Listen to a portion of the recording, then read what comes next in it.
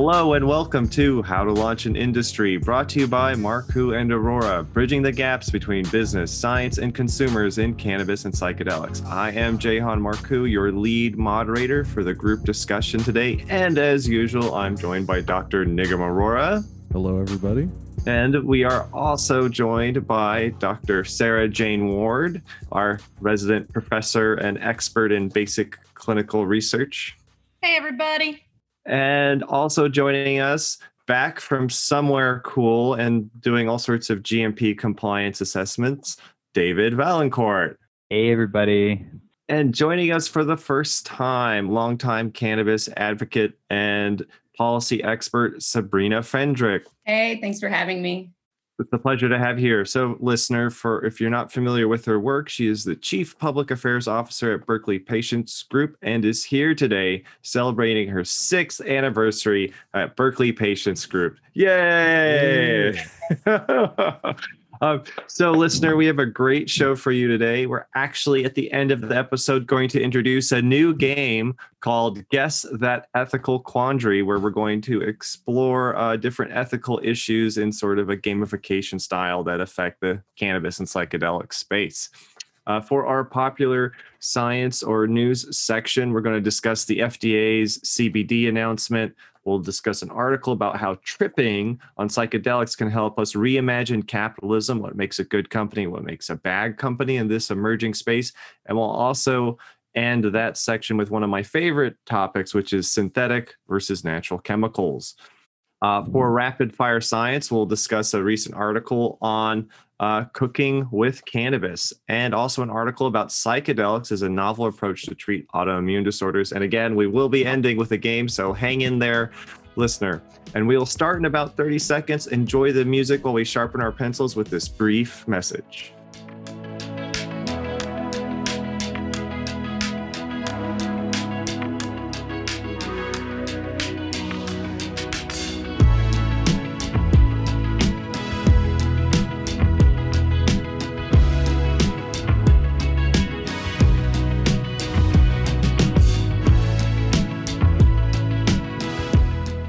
And now it is time for us to peruse and discuss some news and popular articles. This is the non-peer-reviewed portion of the show, and away we go. So the FDA has recently posted an article, Better Data for a Better Understanding of the Use and Safety Profile of Cannabidiol Products. Now, this has been plotted by some, and you'll find some articles saying, oh, this is just your typical desk clearing activities when there's a new administration or things like that. This is like the end of the year, cleaning the closet sort of announcement. But it seems more than that to me. So what I'd like to ask, Sabrina, is some of your thoughts on this, FDA announcement. It seems like the FDA is really stressing wanting to know more about adverse events, wanting better research, wanting to clarify risks to consumers who are buying these products online and not through approved sources. As someone who works in specializes kind of policy and government affairs, we'd love to hear your, initial thoughts on this announcement. Well, I am always a proponent of research, and I certainly am. I think we need to start looking away from, the negative effects and also look at the positive effects. I do understand the importance of negative health impacts and how different chemicals and compounds interact with each other and interact with the body. I'm concerned that a lot of this is based on miseducation or, a certain baseline of understanding that's not really foundational to a objective research effort. I think it sounds like they're trying to get there. And I think coming at it with skepticism is good and is certainly very healthy. So if I would want to ask, one of the specific things, and maybe because, you have your finger a little more on the pulse, like working with one of the oldest dispensaries in the United States, so oldest licensed legal cannabis operations, they talk about rates of CBD use and the rates of specific CBD products, are poorly understood. Now, I'm not asking if the information is publicly available, but do you think there are organizations that have some of this data to help answer these questions about, rates of CBD use, or I don't know if there's anything you could share there. Well, in terms of rates of CBD, it's rising, certainly. And it's rising among, elderly populations and women. And it's sort of, it's an outgrowth or a parallel industry to THC, but not as deep. I mean, they've sort of placed themselves as the non-THC cannabis. So all the benefits of cannabis without the psychoactiveness or the stigma. And, that is not true for various reasons that I'm sure you've already discussed. Every episode, actually. Yeah. I think that it is what always seems to come back to is sort of the marketing of it and the information that's being disseminated into the public and not necessarily challenged, except although the FDA is starting to do that and they're starting to send their additional letters to different companies that are mislabeling or having false health claims. And I think that is very important. The public education component is more important than anything else, in my opinion. I think at least making sure people know the risks that they are taking when consuming a certain product and what has gone through quality control testing and what hasn't, and where they're coming from, how they're licensed, how they're imported, how they're extracted and manufactured. All of those things people should know that we don't know. And we're figuring it out. And it's sort of the way that we do it in California with cannabis is generally, these are new. There's obviously tons of anecdotal evidence. There's some clinical evidence that there are benefits, but you're sort of we're doing as much as we can to implement quality control. And the rest is kind of it's at your own risk, if you will, but there's sort of a lower scale of negative impacts that have been found through consumption of those products. Yeah, excellent. I love many of the points you made, especially about, how can people get the benefit from this while reducing risk? And that's a very common theme throughout the show. And so, Sarah, I'd love to hear you follow up on Sabrina's stuff, but I'm also interested in this thing that the FDA talks about, real world data. As someone who gathers a lot of data and publishes a lot of data, maybe you could talk about what does that mean? Does that mean like standing outside a dispensary with a survey like form and checking boxes as people are using products or accessing products? But what are share us your thoughts on this announcement from the FDA? Yeah, so as usual, I have a million thoughts, and I'll try to only share a few of them. Is my data real world data? I don't know.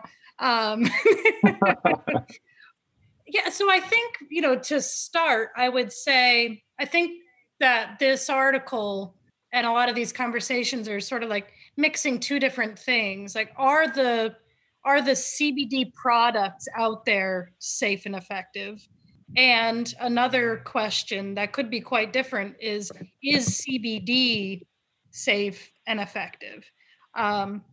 And I think the first one is much more difficult to study because this is such a, ubiquitous thing, a CBD product, right? There can be so many different things. I think it's a little bit simpler to address. And I think Dr. Hahn was talking about this a bit in the article, okay, we need more research on CBD and these other cannabis constituents, which is easier for me to wrap my head around. And he mentions we need more preclinical work, which, sounds great to me. We need more clinical work, but always the problem has been who's going to fund that work. And I'll come back to this when we talk about the next article about capitalism, but and going back to Sabrina's point about needing more efficacy studies, the Epidiolex clinical trials were such, just massively important to the CBD community because you finally get a wide scale set of clinical studies on the effectiveness for a specific disorder. And through that, we get safety information. And so just with CBD alone, it's shocking to me still how far behind we are with all of these other indications. My research focuses on neuropathic pain. Other people are focusing on anxiety. There's schizophrenia, there's Alzheimer's. And we are so slow to be gathering these data. And one of the major hurdles, I know a lot of people think it's a regulatory hurdle, but it's really a financial hurdle. And I think the people that the FDA needs to really be talking to are the NIH. It's really hard to get a grant funded through the NIH to study whether CBD is safe and effective. And the people reviewing these grants that sit on these study sections are so focused on very mechanistic, basic science kinds of things that if I just write a grant that says, we need to know if CBD is good for this and is safe for that, that's typically not what the NIH or the people reviewing NIH grants are tuned into. So we need specialized funding announcements out of the NIH that meet what the FDA is saying they need. And we're lined up in a really long queue to do that research if we can get the funding. And again, that's separate from the issue of the safety and effectiveness of the products, which I won't speak to. Thank you, Sarah. So we have time for maybe one or two more comments before we move on to our next story. But David, I think I want to talk to you about this, although I'll know soon if I'll regret asking you about this. But, one of the interesting things about this was there's two phases to this FDA market study they're proposing, which is first phase are going to get like 200 samples. The next phase, 1,000 to 3,000 samples. And I actually threw my hat in the ring with the team in November and had a meeting with, the Abernathy's team and discussed hey, we've studied lots of cannabis products. Let us do it. Sadly, they went with yet an undisclosed group. But for companies in the space that produce products, if I heard the FDA was going to go around and get as many as 3,000 products from different sources and test them and look at their labeling and safety, I would be pretty nervous, especially if I wasn't following GMP stuff. So let's just say you're a company out there. Do you still have time to standardize your products before the FDA picks them up? How would you communicate this to some of your clients who are either GMPers or looking at getting into the GMP process? I like the direction you steered me, Jehan, because I had all these other thoughts. But that said, this is critical, right? And that's a point that if folks that are producing CBD and you drive down, you see it at 7-Eleven, you see it at Walgreens, you can see it almost everywhere. Those products have no oversight today, right? Because of all the issues, the lack of federal oversight and quality control and mandates. So because of that, it's nerve-wracking, and I'm personally nerve-wracked because they are going to find, as they've already found their small study, that more than half the products are way off from label claims, right? Which kind of comes back to what Sabrina talked about initially, which is the label claims, whether it's intended use or the ingredients list or the quantity of the products in there. And part of it too is it's not about CBD. We're not just talking about CBD isolate. We're talking about CBD extracted from a plant, which has all sorts of other, let's call them impurities or excipients that are added, right? Whether it's CBC, whether it's delta-8, whether it's other cannabinoids, terpenes, or just other chemicals, phytols, alkaloids, etc. And what are the risks of those components? Because it's a product. It's not just CBD that we're looking at. And back to your point of where do we recommend, or what about the industry? Well, industry, you need to shape up. You need to get GMPs. You need to get best practices in place, validate your processes so that when you ship that product off to whoever at the storefront is buying it, if it says 300 milligrams in that bottle, you better be damn sure it's 300 milligrams plus or minus 10 or 20%. And you better disclose that and be ready to defend that. And if you don't have that, you're doing the entire industry a disservice. It's not just yourself, right? You're doing the entire industry a disservice. And that's not what we want the FDA to find, because they're going to show the data and it's going to call all these alarms, and we're going to get unintended consequences of really strict regulations that are just onerous. And we're going to go right back to the illicit market or somewhere we don't want to be, because this product really, from a risk benefit analysis, let's talk about harm reduction. And I think the FDA, I would say, is kind of missing the mark. And I get that it's a political situation for by and large, but the lack of oversight is helping feed this unintended consequence that we're That is a great point, and also a great transition. Unintended consequences of overregulation. So speaking about unintended consequences in the industry, we're going to go to our next article from one of my favorite publications, Double Blind Magazine. And this article is by Nicole Howell, who's someone we've hoping to have on the show in the future. And she wrote an article entitled How Tripping Can Help Us Reimagine Capitalism Ahead of Psychedelic Commercialization.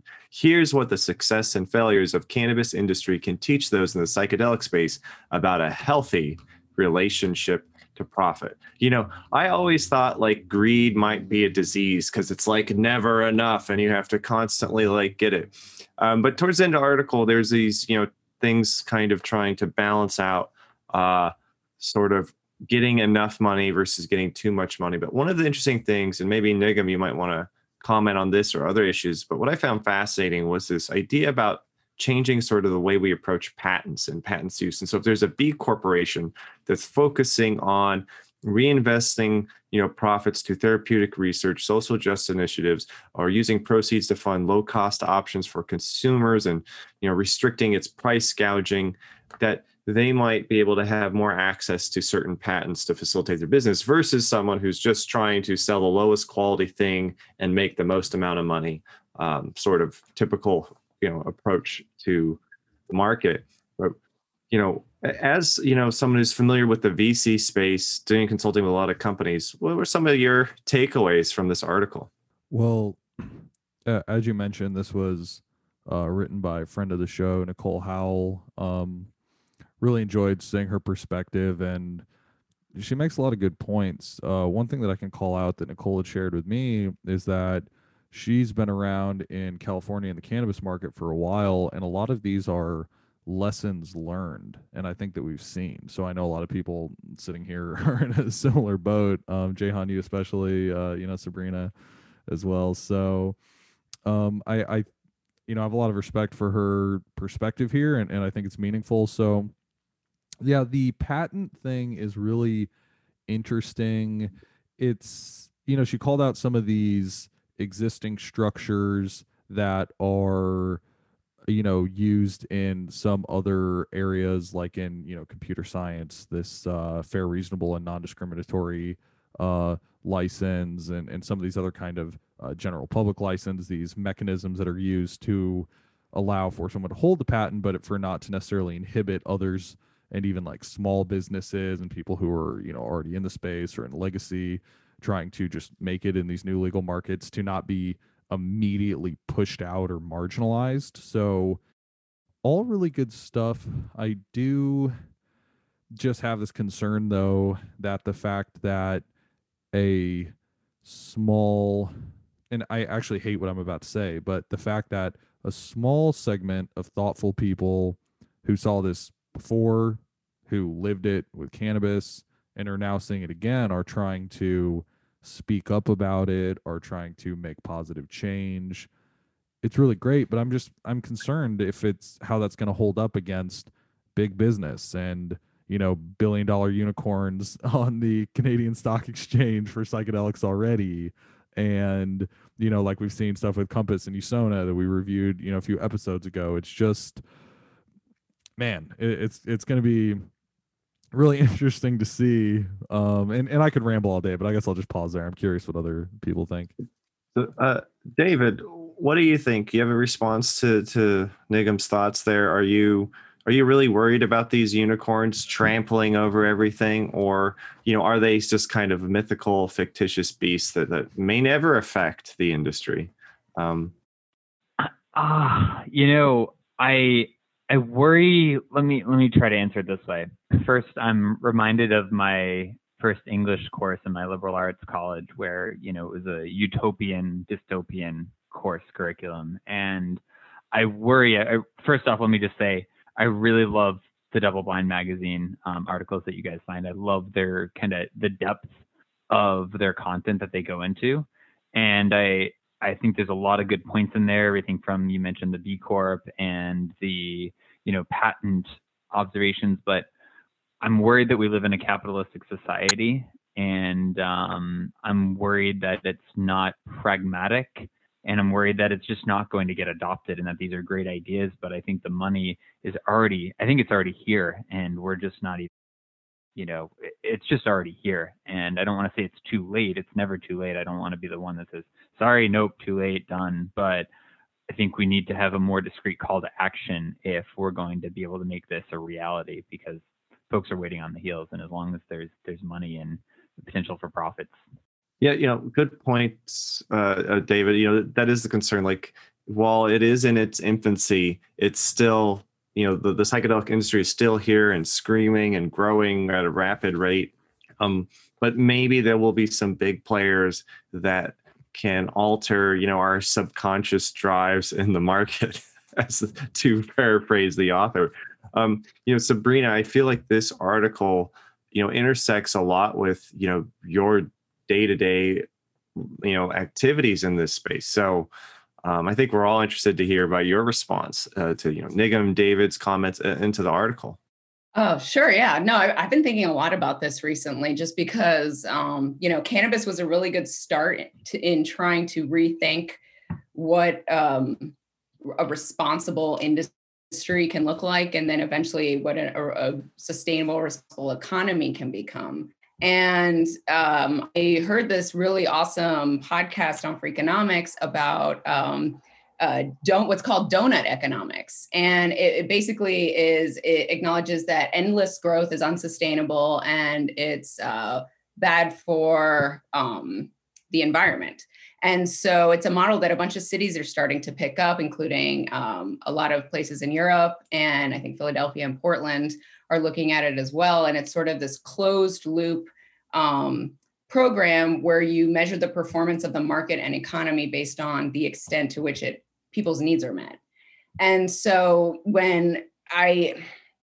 part of me is cynical and thinks that there's no hope. Part of me thought that when cannabis became legalized, people would get this epiphany and want to create systems that made the world a better place. And that obviously didn't happen. So I'm worried that might not happen with psychedelics. I'm worried pharmaceuticals are just going to co-opt it. But then I have some more hope that as everybody sort of learns more about these substances and it becomes more normalized, it can, turn into, various levels of access and different means of production and sale, both from like closed loop communities to larger corporations, and done through, where you have your prescriptions, you have your nutraceuticals, you have your consumable food, but also creating these systems and these industries and supply chains with, farming techniques in mind, with water management, with plastic packaging,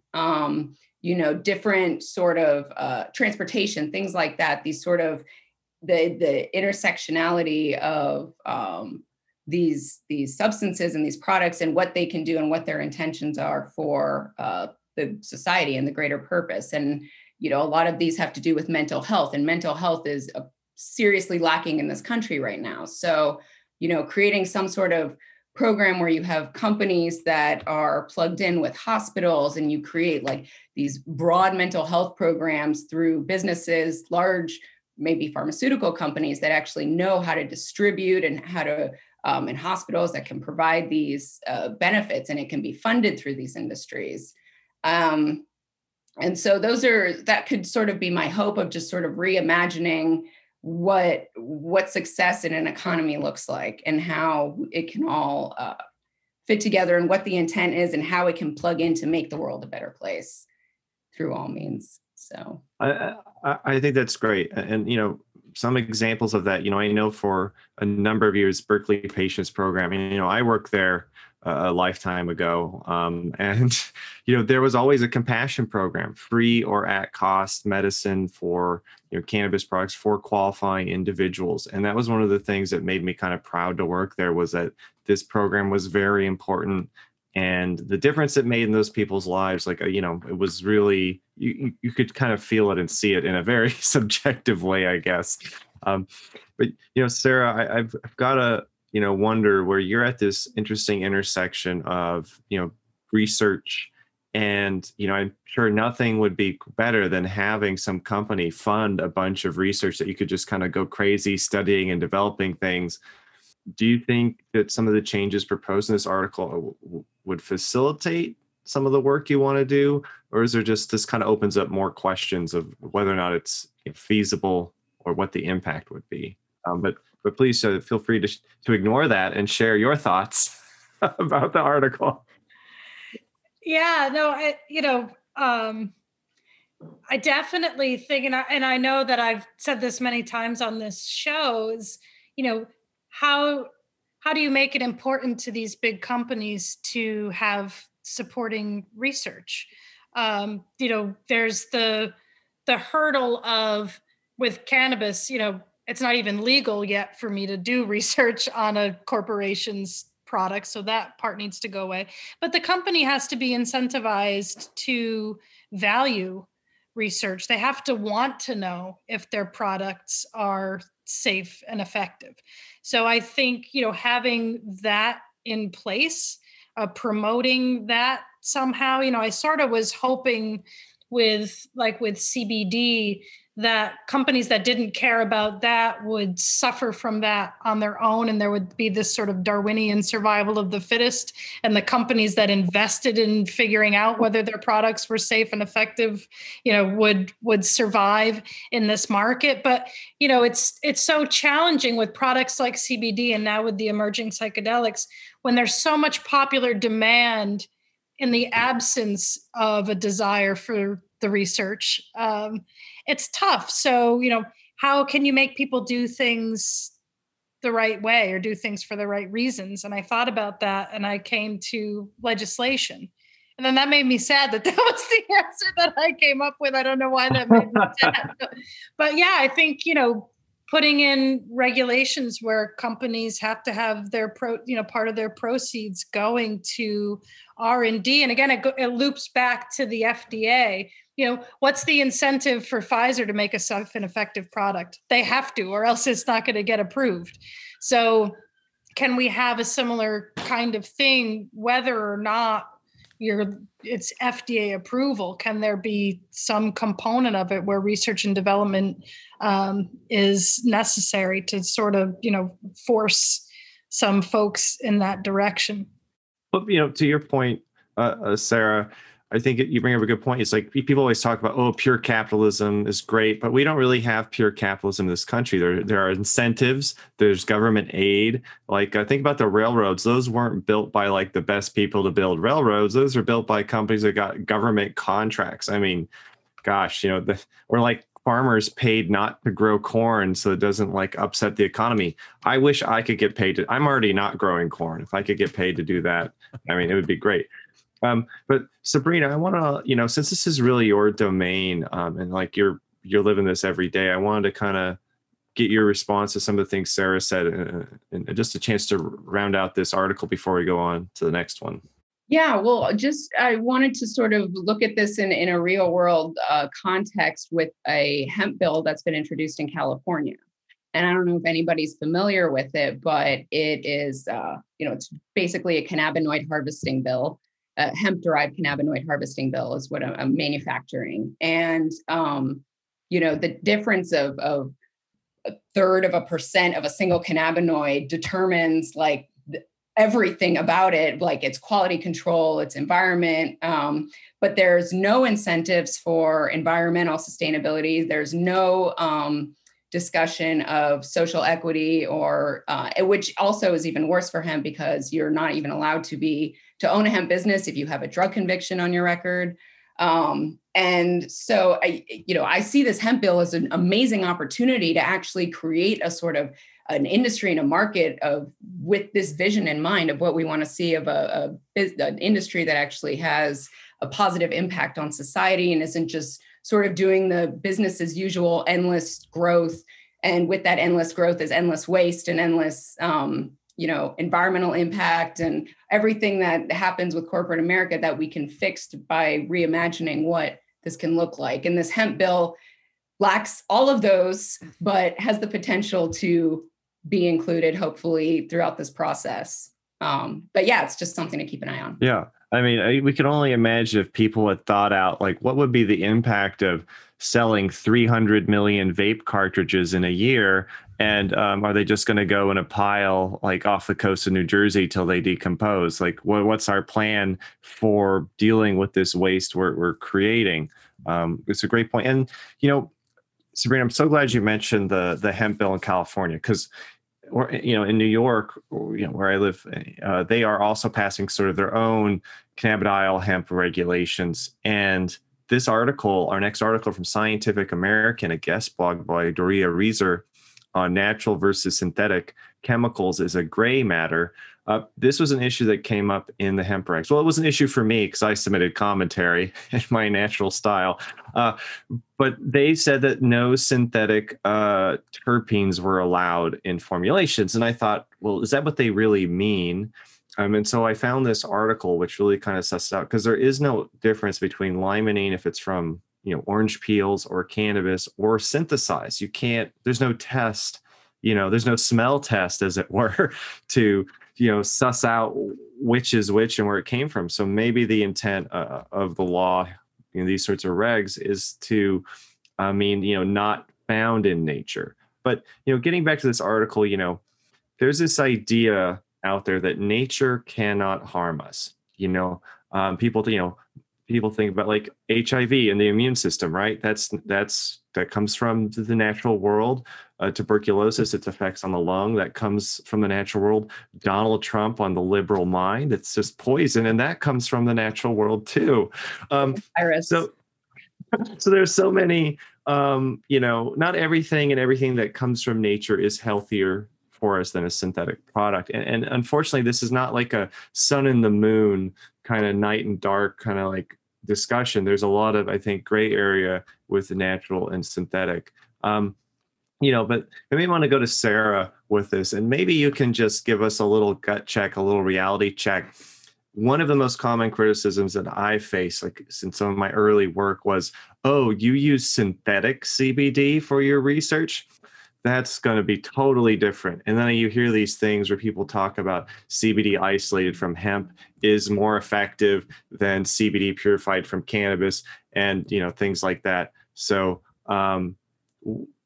could you maybe like speak to that when people say that there is no difference between a synthetic and natural product, or they're just as toxic or just as safe?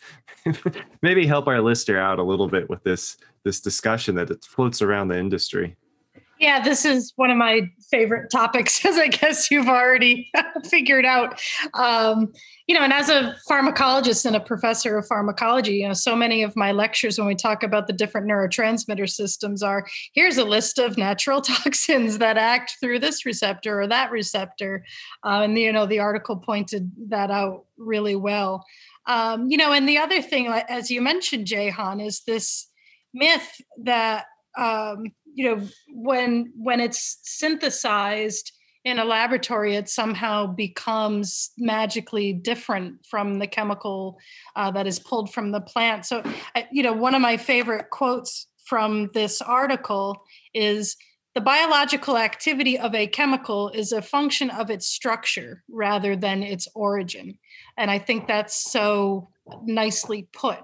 That it is what it is. Again, and I failed chemistry in college, so I don't want to speak too much on that topic. But like you said, it's the structure, no matter where it came from. People ask me all the time, is the CBD from hemp is better than the CBD from cannabis.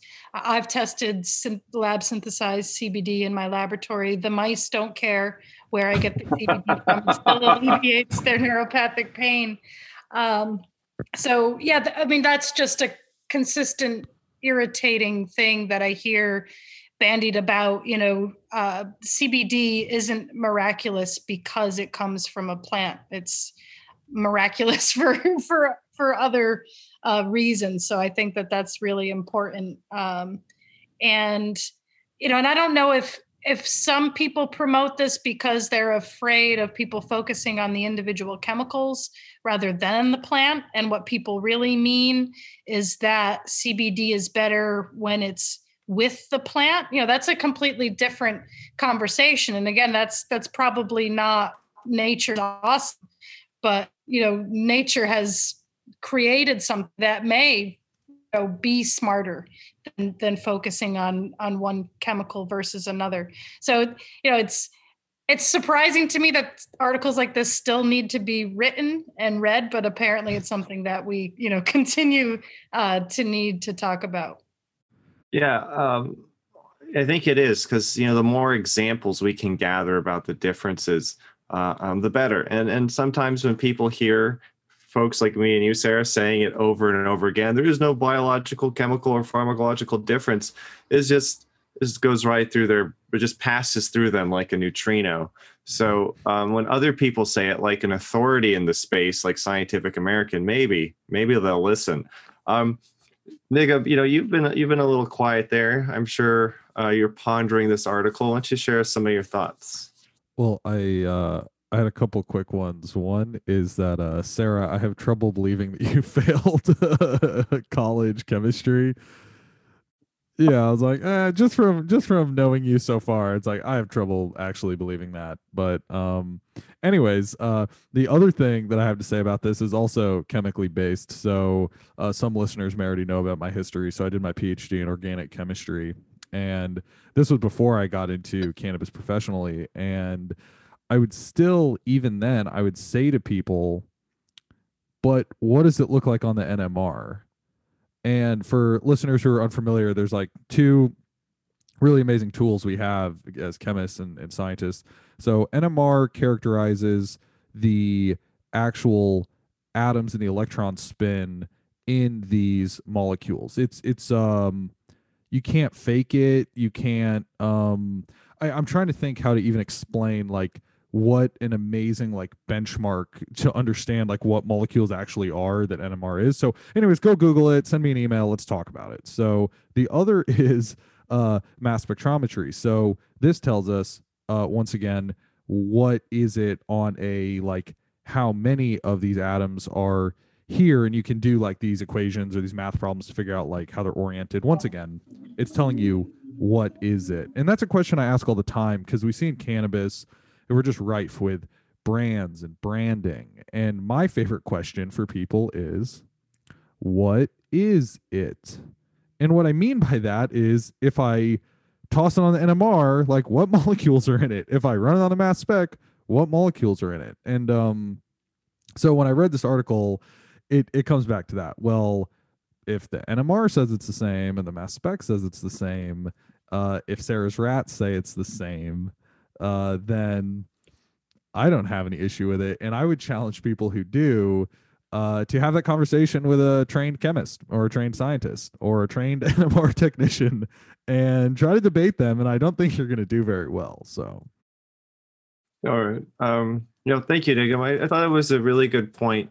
And, I feel confident in your answer because of your background in chemistry. And, I've done some NMR stuff too. It's a great way to see purity. Some people aren't so good at it. It's kind of hard to read. Yeah. Legend has it. I heard from a very reliable source, from someone who was there, that when the grad student presented the the data, put it together for the NMR of the structure of THC at the big unveiling of THC structure, that the NMR data wasn't correct. So that was a moment when the big cheese in Israel, slammed down his pencil and was like, darn grad students.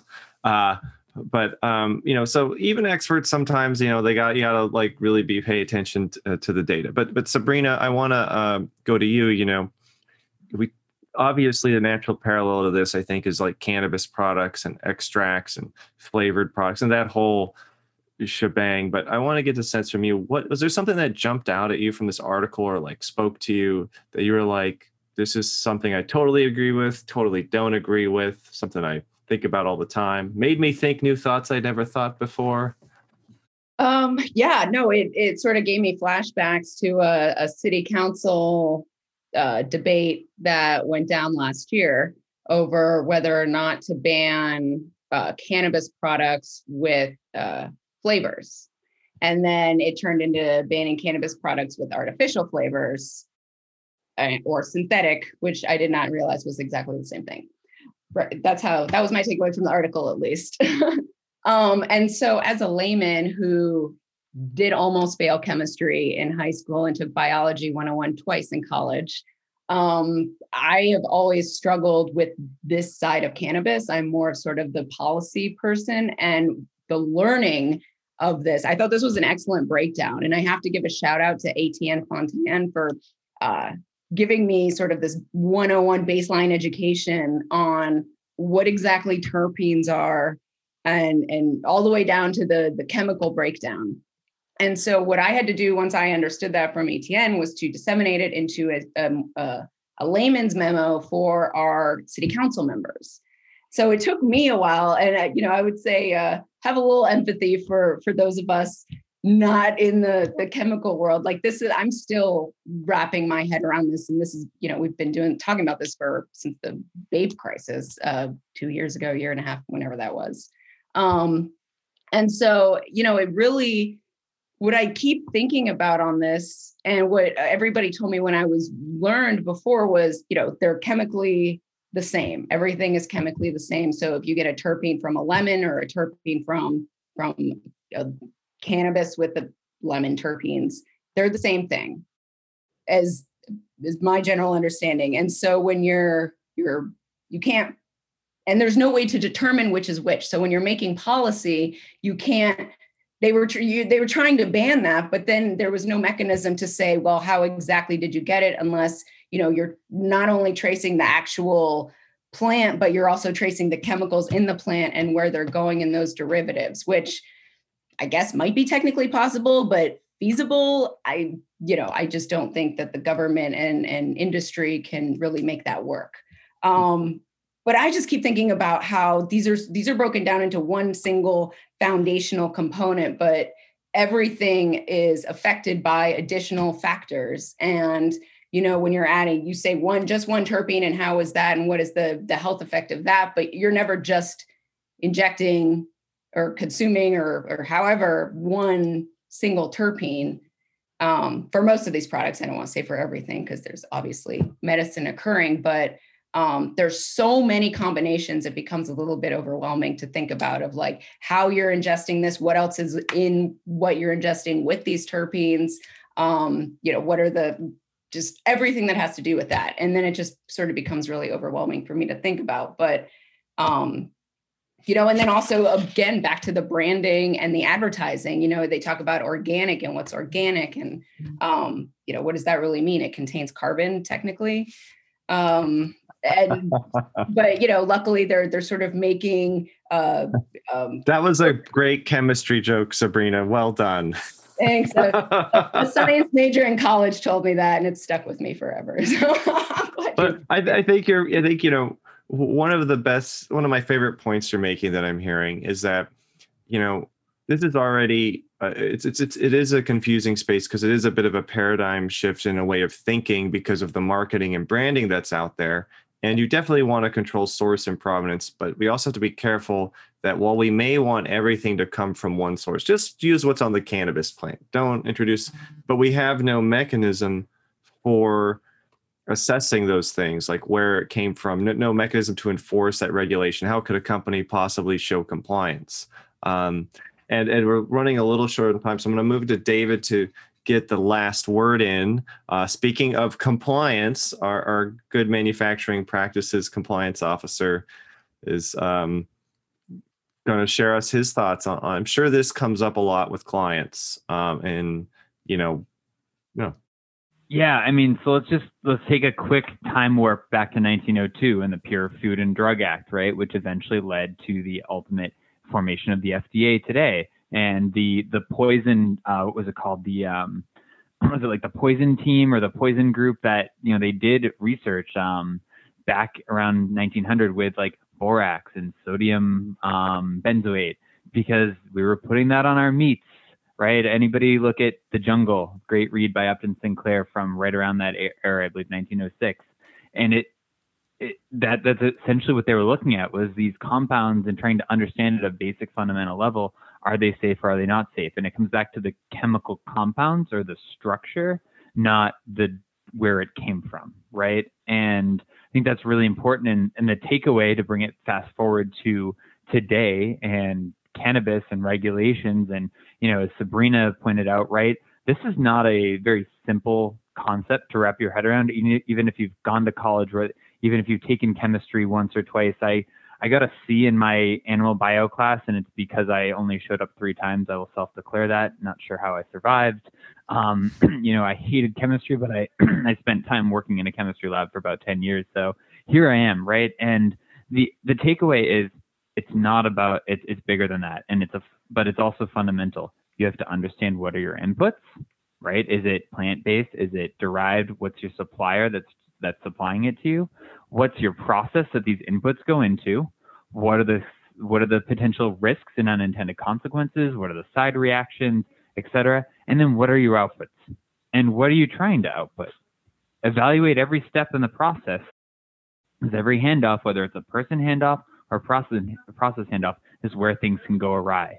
And evaluate that and understand what your outputs are, and then be able to test, validate, and ongoing monitor and verify it. And that's the approach we need to take. Otherwise we're going to get stuck in this, oh, what about this chemical? What about this source? Like, it's just it's impossible to handle, especially when you've got 1,000 businesses that all want the flexibility and innovation to do it their own way. Yep, absolutely. Yeah, and the Poison Squad was a real thing, and there's some funny literature out there about them too, to help. They ate moldy cantaloupe, so you don't have to. But that's all the time we have for our popular news articles and the popular literature. We're going to take a short break with a message, maybe from a sponsor.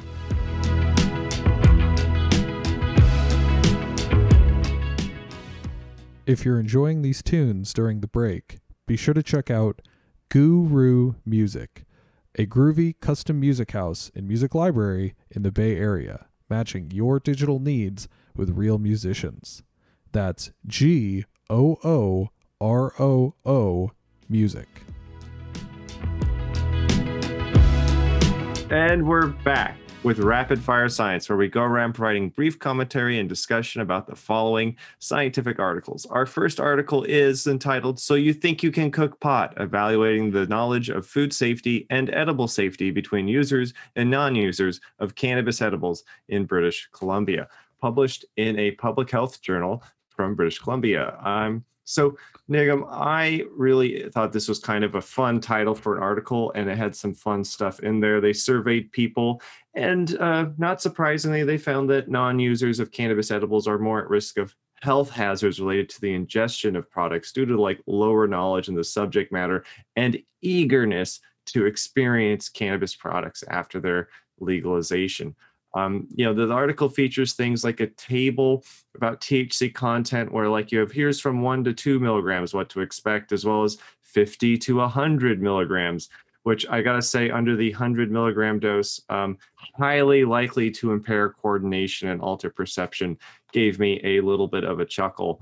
But Liam, I'd like to get your kind of response to this kind of, for me, a bit of an interesting article, and something, I think it's a good topic for the industry in general to see that, you have these education efforts.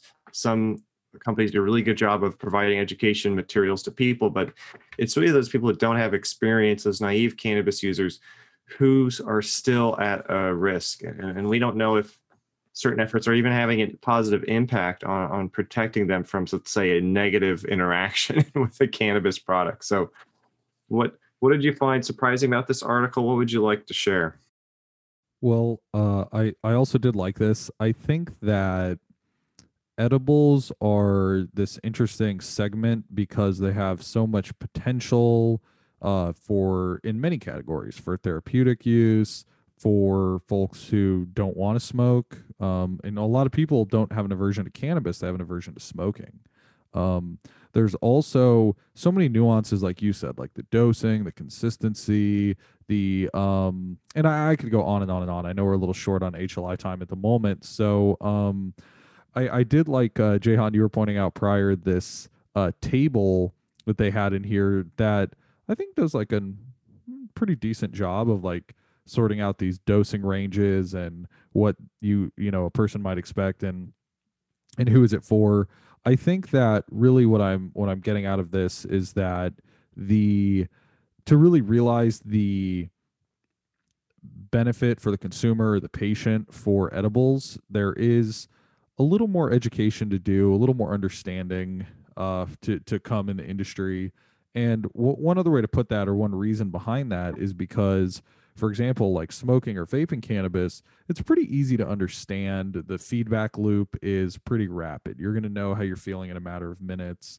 Um, Versus this, there's so much nuance. How much did you eat that day? Was the dosing even in the product you have? What is your tolerance? Is it full spectrum? Is it just a THC or CBD isolate? And once again, I could go on and on and on. So anyways, I thought it did a good job of summarizing some important topics, and I would definitely encourage readers to check this out. Yeah, and listener, if you are interested in this article, it is in the show notes for the podcast. So just keep tapping on things to read the description. One thing I thought was really kind of alarming from the articles, they talked about previous cannabis knowledge surveys, and 15 to 34 years old seems to be the highest percentage of the kind of like new cannabis users, especially with legalization, which isn't surprising because that's the point of having safe access is people to go and experience this stuff. But it showed that Canadians aged 19 to 29 years old, which is right in that demographic, have a low food safety knowledge, and only 38% of respondents correctly identified the safe final cooking temperature of chicken. So, if they're interested in like cannabis cookery and, there's like, they don't know how to navigate cooking a chicken, it does give me some pause to wonder if there needs to be maybe more education, like, hey, you're about to go to college. Let me tell you the safe way to handle dairy and poultry. It might come in. But, Sabrina, California edibles have been a big part of the last year of sales. And so, if you had a reaction to some of this stuff in this article or just your initial impression, I'd like to get a sense of that.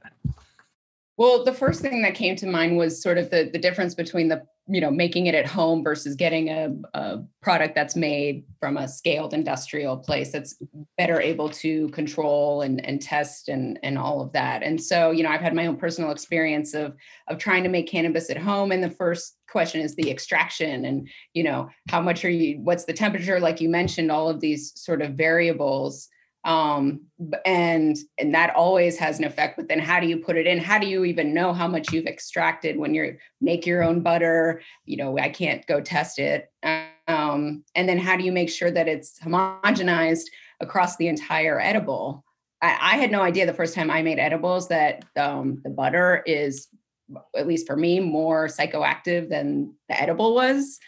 And which was really surprising, but a very intense experience. And so I think the low food safety knowledge and the low process knowledge is the key component to making sure that people understand like the importance of food safety, but just in general, I mean, not just cannabis, but all kinds of food. And then you add the layer of cannabis and then how, fatty foods has a different impact on edibles than, an empty stomach. And if you add alcohol, there's so many components, but the general, I guess, consumer takeaway is always start low, go slow. And yeah, that's, I think that is some good advice. And I think their table kind of at least gave me kind of the impression that that's the direction they were going. David, I want to give you a quick chance to do an easy bake here and just provide some brief commentary before we move on to the next article. Yeah, so I think one thing I thought about when reading this article is, can I make brownies in my sleep? I have like one of the biggest sweet tooths. I know, self-proclaimed, and friends will validate that. I can follow the instructions on the box. And even then, I think we can all talk about the times where they've come out a little sloppy or a little harder, a little softer. And then ask me to, give me a test on the temperature and the time, and I'd probably fail. And I make those things like once a month. So how can we expect somebody, the average consumer, to really understand at an amateur level? how to make edibles. Like, this is not very simple, and you need really good instructions. And I think companies in Canada specifically have done a really good job at that. I know I'm trying to remember whether it was the New Brunswick Commission or whether it was Health Canada that put out these great one-pagers that you get at the retail stores about the go low, start slow and go low, and, the dosing. I think that's great. We need that more education, and I can only imagine how much worse off those results would have been without that information. So it's a complicated topic. Yeah. Thank you. I think those are good points. And listener, again, check out this article. It's a good read, especially if you're interested in edibles at all. So we're going to move on to our next article, which was one that was really cool, published in Immunology Letters, entitled "Psychedelics as a Novel Approach to Treating Autoimmune Conditions." And you might be wondering, like, what's the connection between an autoimmune disorder? I struggled with it too, like inflammatory pathways, immune modulation, affecting the microbiome and the gut. Like, this is such an interesting way, something interesting that psychedelics can do. So Sarah, you're our basic research expert here. You've definitely studied, things related to inflammation and like things like neuropathic pain and chronic stress. Tell us about this article and your thoughts on it. Yeah, I think, one of the biggest trends in neuroscience over the past maybe 5 to 10 years now has been understanding interactions between the brain and the immune system. And some incredible discoveries have been made recently. So what would have sounded really preposterous 5 or 10 years ago really is, starts to make sense now, when we really no longer separate these types of things. Like, neurons in the brain control our mood, and immune cells in the blood regulate inflammation and immune response. And so we're learning that there's an enormous amount of crosstalk. It helps to explain certain comorbidities, pain and depression, or childhood trauma and the emergence of autoimmune disorders. So it's really exciting. And then it made me sad that I wasn't the person that thought of this and wrote this article. But then it made me happy to think, well, maybe I'm one of the earliest people to read this article, thanks to you guys, and I can write my next grant before other people get on the same bandwagon. So if you're listening, don't copy my ideas. But I think it's not surprising when you start to look at it in the context of other emerging research, looking at how things that we thought were really specific to the brain and behavior can interact with immune function and vice versa. So and again, it's like the past few episodes I've said, the one difference between cannabis and the psychedelics is that cannabinoids have this, larger application to other things, whereas psychedelics are really focused on mood and maybe specifically a treatment for mood disorders. And I'm glad to find out that I was probably incorrect with that. So I'm really excited to think about, where research in this area will take us. Yeah, I love that response. And one of the things, Sarah, that really, kind of drove it home for me is, and do you think it's accurate to say that the psychedelics might be helping on two fronts? One, there might be a pharmacological response, hitting a receptor. Certain things are going up and down in the body, certain signaling things, but also maybe changing that, how they said, the maladaptive chronic stress response. So whether it's something you're engaging in or, being really stressed out all the time. So it kind of seems like it's a two kind of, like, it's converging on one thing through two different pathways. One is like your mental approach maybe to things, and the other is this actual pharmacological effect it's having on tissue. Would you say that's, is that a huge leap for a grasshopper to make, or do you think that that's a little reasonable?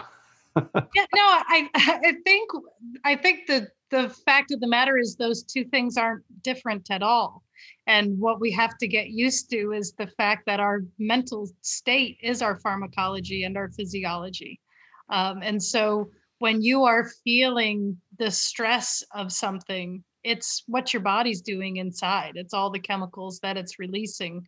And so, something, when my mood is affected, it's because my chemicals are acting differently inside my body. So, when a drug is altering that, it is altering the physiology and pharmacology of the body, and it's altering how we feel, right? And so this extra mysterious layer is that we have a psychedelic experience from these drugs. And as I've said before, what is that component, and is that part of it something, or is it sort of epiphenomenal to just whatever pharmacological is going on in the brain and resetting things and helping us out, which I think is super exciting to think about. But I think it helps us to merge these two concepts of my mind is doing this thing and my body is doing that thing.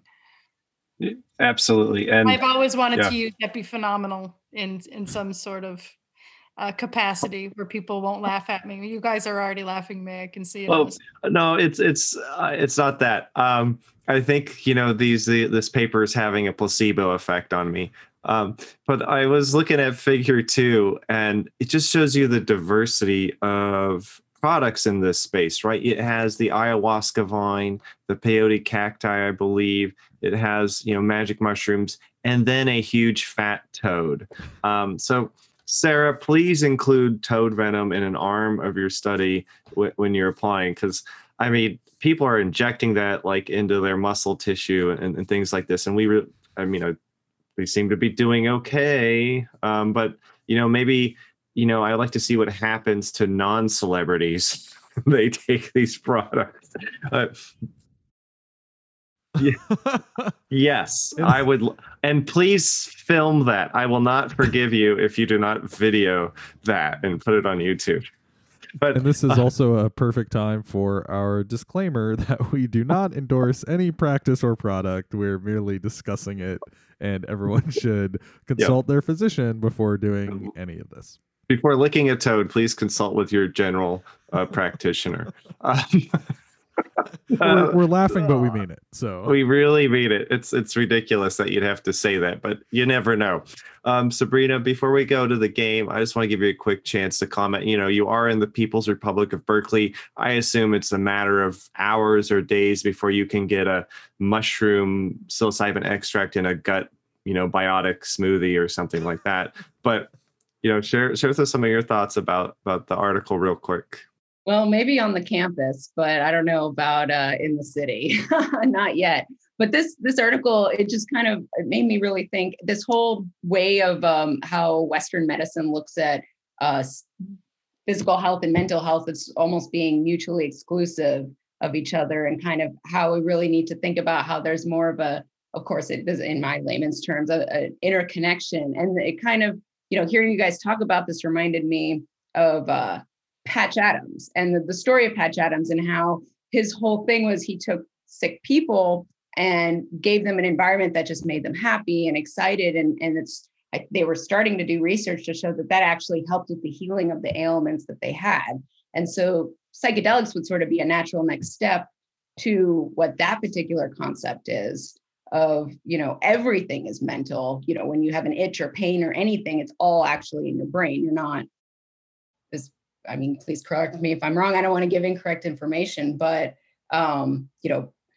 mental health is physical health. And they, like you said, they have this sort of interconnection, and creating that space when you're happy helps with healing, because it generates those chemicals that calm parts of inflammation in the brain that I guess calms different parts in the body. I have a seizure disorder that's triggered by, or has been in the past triggered by anxiety and severe anxiety and severe stress.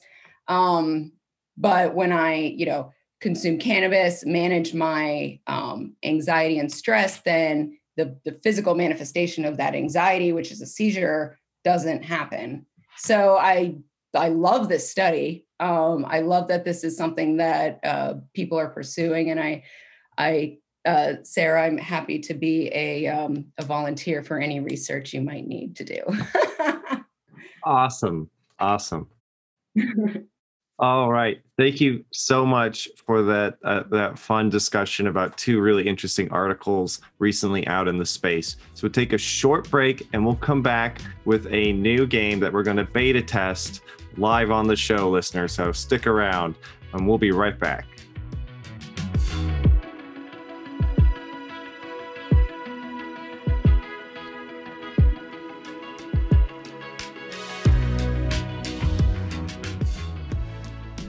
At Marcoux and Aurora, we understand that navigating the investment landscape in cannabis and psychedelics is complex.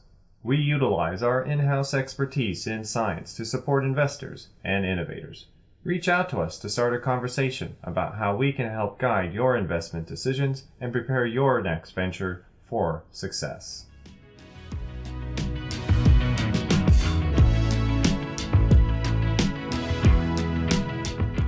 All right, welcome back, listener, to today's game. And today our group will be playing for the grand prize of helping to expand scientific thought. And today's game is Guess That Ethical Quandary. So this is a game where we examine ethical dilemmas in business, science, and beyond. So here's how it works. The moderator, which is me, will read or share a case report.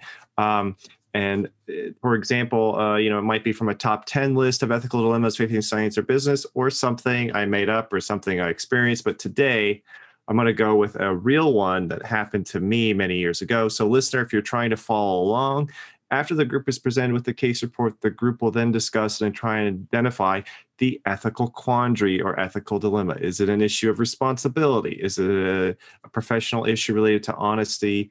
Is it a bias? Is it pseudoscience? What is it? And just in case you're wondering, well, what is ethics? What's the definition of ethical? It's just something in accordance with principles of conduct that are considered correct, like those of a profession or group. So with that, we're just going to begin simply, and I'm going to read you this. And this is case report number 1, and it is titled "Something Stinks at This Law Office." So many years ago, I had a successful blog that covered topics related to the cannabis field. One day, while looking for hyperlinks to insert into an article, I came across a law office that offered consulting services to the cannabis industry.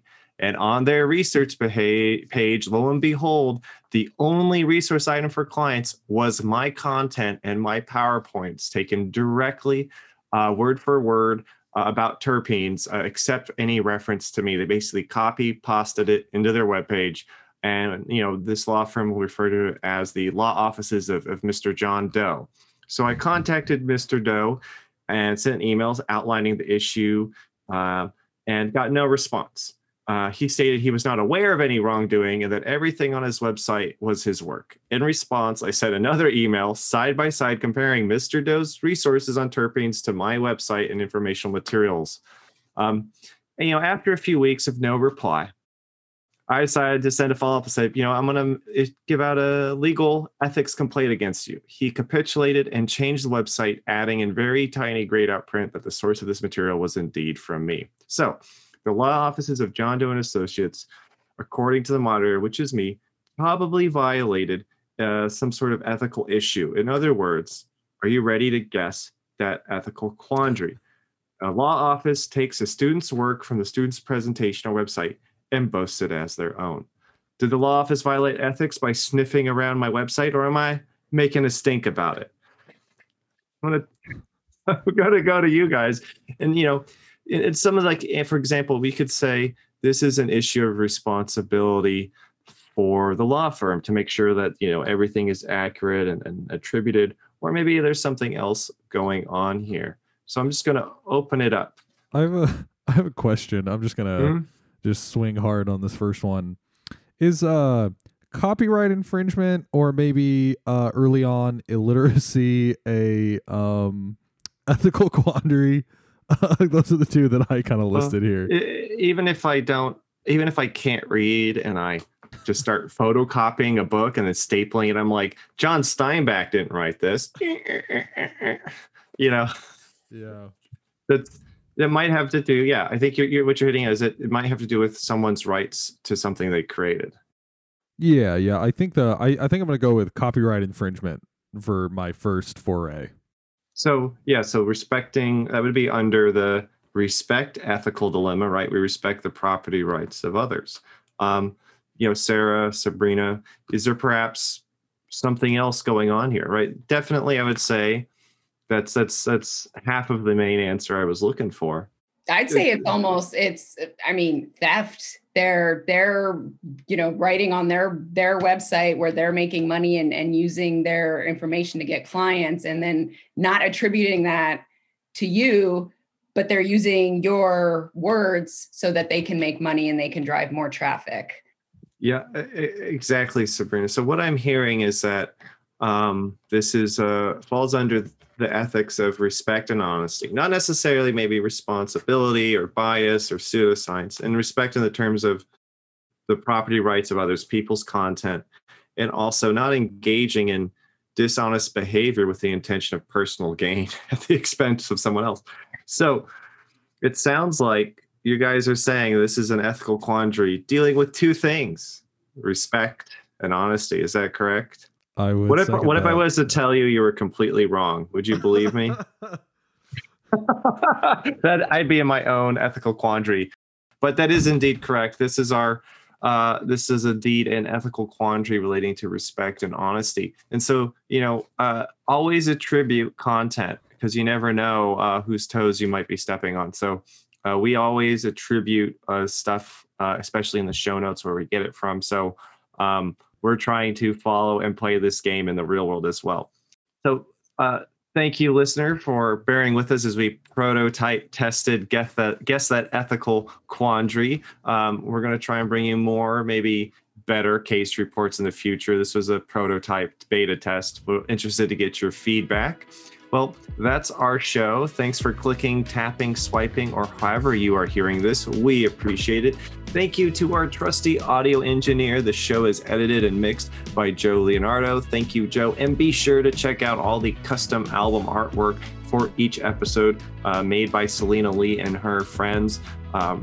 Check it out. She also has a website where she does an amazing set of watermelon paintings and pictures that both Nigam and I are thinking of having framed and hanging up in our future HLI office. All right. Thank you, everyone. And we'll be in touch.